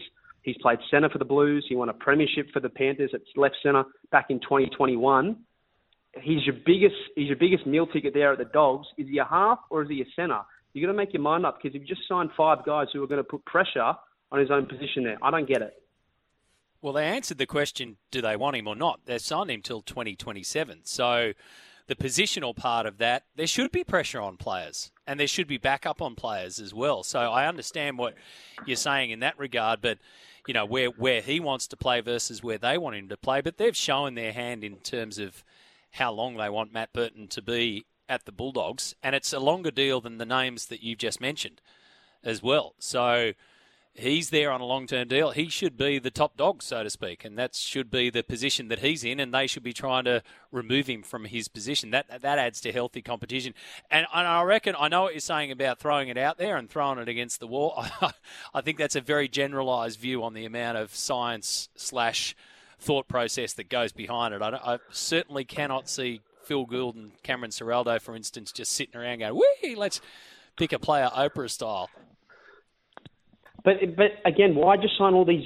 Again, I think they're just trying to save the team here. I don't understand the constant signings of utilities.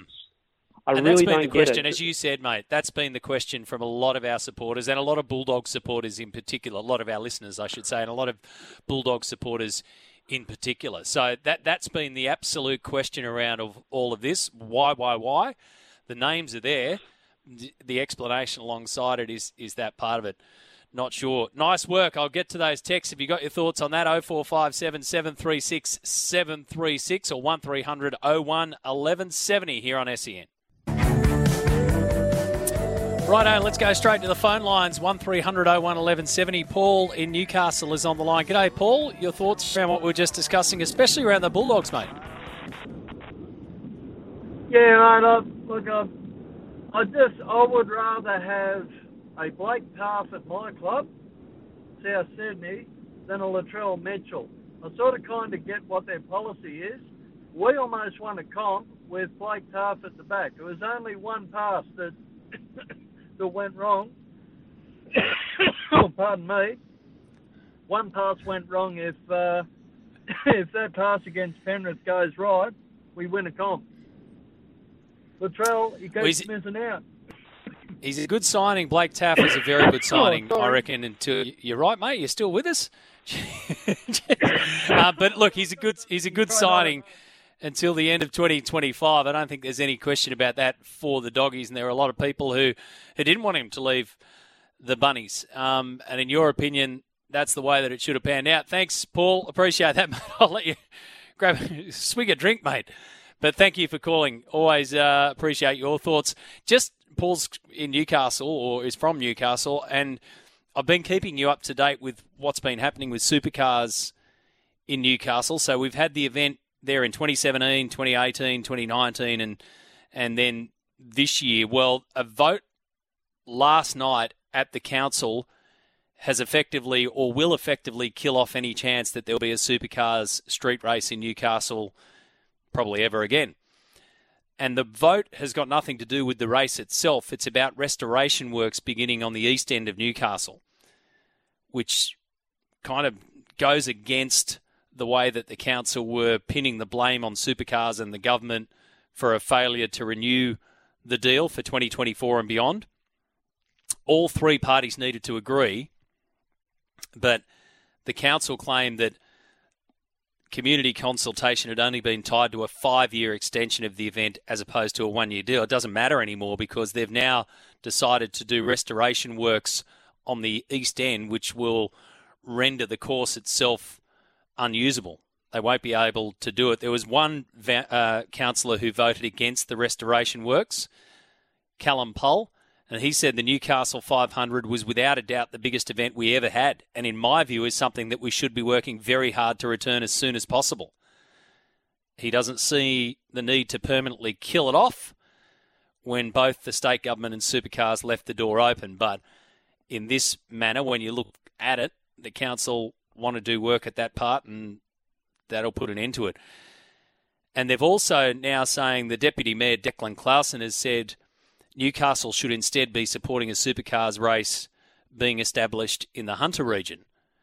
So head towards the Wine Country 500. I'm not really sure how that one's going to work out, but that's sort of on the list as well. But either way, I think we can draw a line, unless something else changes, through the future of the Newcastle 500 street race. And when we raised this last week, we had Newcastle residents ring us saying it's a pain in the neck and we didn't do anything. And there were others that said it was great. I was there when it started, and I thought it was a good event. I don't live in Newcastle, but I thought it was a good event. And if they're going to, off the back of all of this, do work on the East End, then so be it. In terms of a Wine Country 500, that's really the first that I've sort of heard about that, but I'll do some digging. It's around Cessnock. Is that where they need to go? It makes it easier to do something like that in terms of not getting in the way of residents and businesses and shutting down streets and all that kind of stuff. But is it the right venue? I'm not sure. So that's where that one is at. Matty, fully agree with Tommy Reid, the Dogs signings. Facts are, to be successful in the NRL, you need a great half and a great big bopper up front.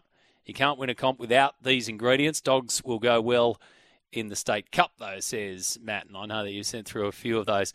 Matty, do you think a lot of Davey Warner's followers are from India? Sorry if I've missed it already, but I reckon a lot would follow him from there. Yes, no doubt. Have a look at the following of Kohli, etc. Yeah, absolutely, and we discussed that too. Roosterman says, that sucks. I've been twice to Newcastle. The race was awesome. Yeah, I don't think we're going again, Roosterman. I think we can unfortunately put a line through that one.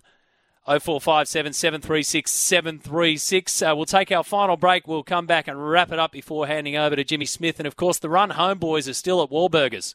Well, they do go home, but then they're going back So they continue to broadcast throughout the course of this week down there at Circular Quay. If you're in the area, drop in and see Joel and Fletch. Back after this to wrap it up. That's it, folks. We are done for the day. New South Wales going ballistic. Well, Jackson Bird's going ballistic out there at the SCG. He's taken 3 wickets. They are 3 for 33, Tasmania, in reply to New South Wales' first innings total of 224. So Jackson Bird has put down 6 overs. He's taken 3 wickets for 12 runs. He's removed the top 3.